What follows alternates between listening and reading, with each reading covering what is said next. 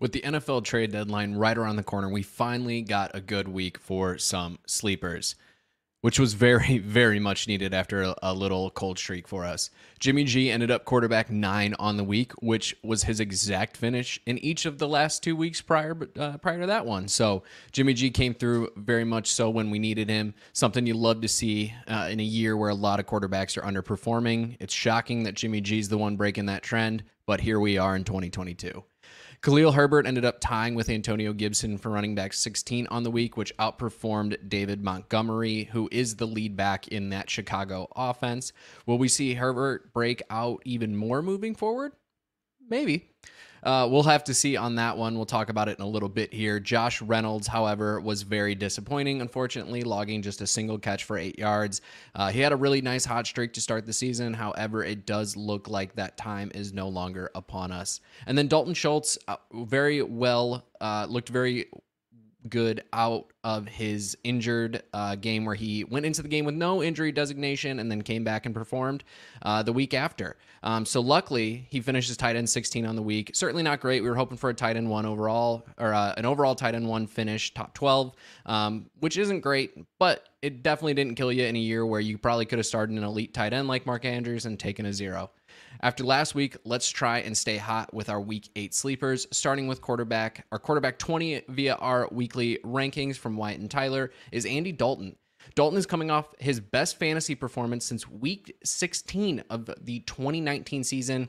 He gets a Las Vegas Raiders team that is currently allowing the most points to quarterbacks in 2022. I know the weapons aren't great with Michael Thomas and Jarvis Landry not practicing. Adam Trotman's not practicing. Juwan Jennings logging just a limited practice with a hamstring injury, as well as other injuries around the team, both on offense and defense. But Dalton was finally named the starter over a healthy Jameis Winston, who looks to be the backup moving forward for this team. Maybe that gives him a confidence boost, and that confidence coupled with Alvin Kamara finally looking like the player we remember him being. Dalton willed Kevin frickin' White into having a big play. So you love to see what Dalton is doing with this offense. And if he can continue his performance of last week and carry that over and really grab the reins of this offense and continue to open up outside of his comfort zone, he should be able to easily outperform this quarterback 20 ranking. Our running back 39 on the week is a familiar face in Khalil Herbert. Yep, running it right back here. Herbert played 42.9% of the snaps, which is the most that he has played with a healthy David Montgomery. And he might have even played a few more, but Treston Ebner got some snaps towards the end of the game with the Bears firmly ahead. Khalil's being used in the passing game as well. He got a screen pass that he took 25 yards into the end zone, which helped his fantasy performance last week. He's one of the few backups who's fully capable of outscoring the lead back every single week, and the Bears have a game this week that's essentially only winnable via the run, with this Dallas defense leading the NFL in passing DVOA, being one of the best pass defenses and the hardest ones to beat, as we saw last week. If the Bears can get the run game going, which they very much have liked to establish this year with a three-headed beast of Justin Fields, Khalil Herbert, and David Montgomery, this team has a chance to really surprise this week in Dallas, and I think Herbert can outperform his ranking yet again.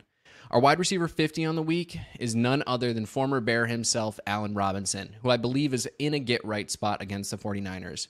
Now, I know he's been very disappointing this year. We all thought, he's getting Matt Stafford. He's getting the best offense he's ever been in. We thought this would finally be the chance for him to perform.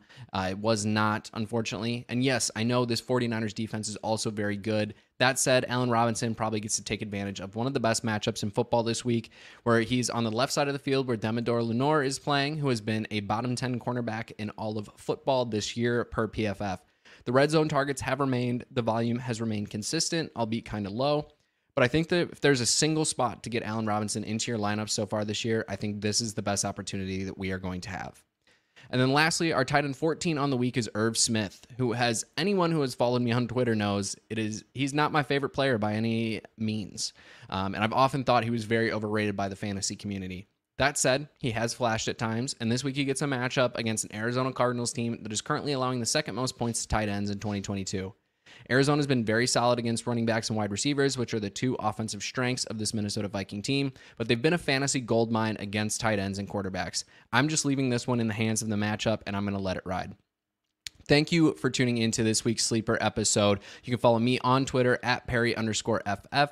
Make sure you follow the JWB team on Twitter as well at JWB_FF, where you can find all of our content. You can check us out on our website, which is jwbfantasyfootball.com, where you can find White and Tyler's weekly rankings as they continue to do very, very well this year and continue to rank these players very well, which makes my job that much harder. Make sure you like this video, subscribe to the channel for more fantasy football content all throughout the year, and we will see you all in next week's episode.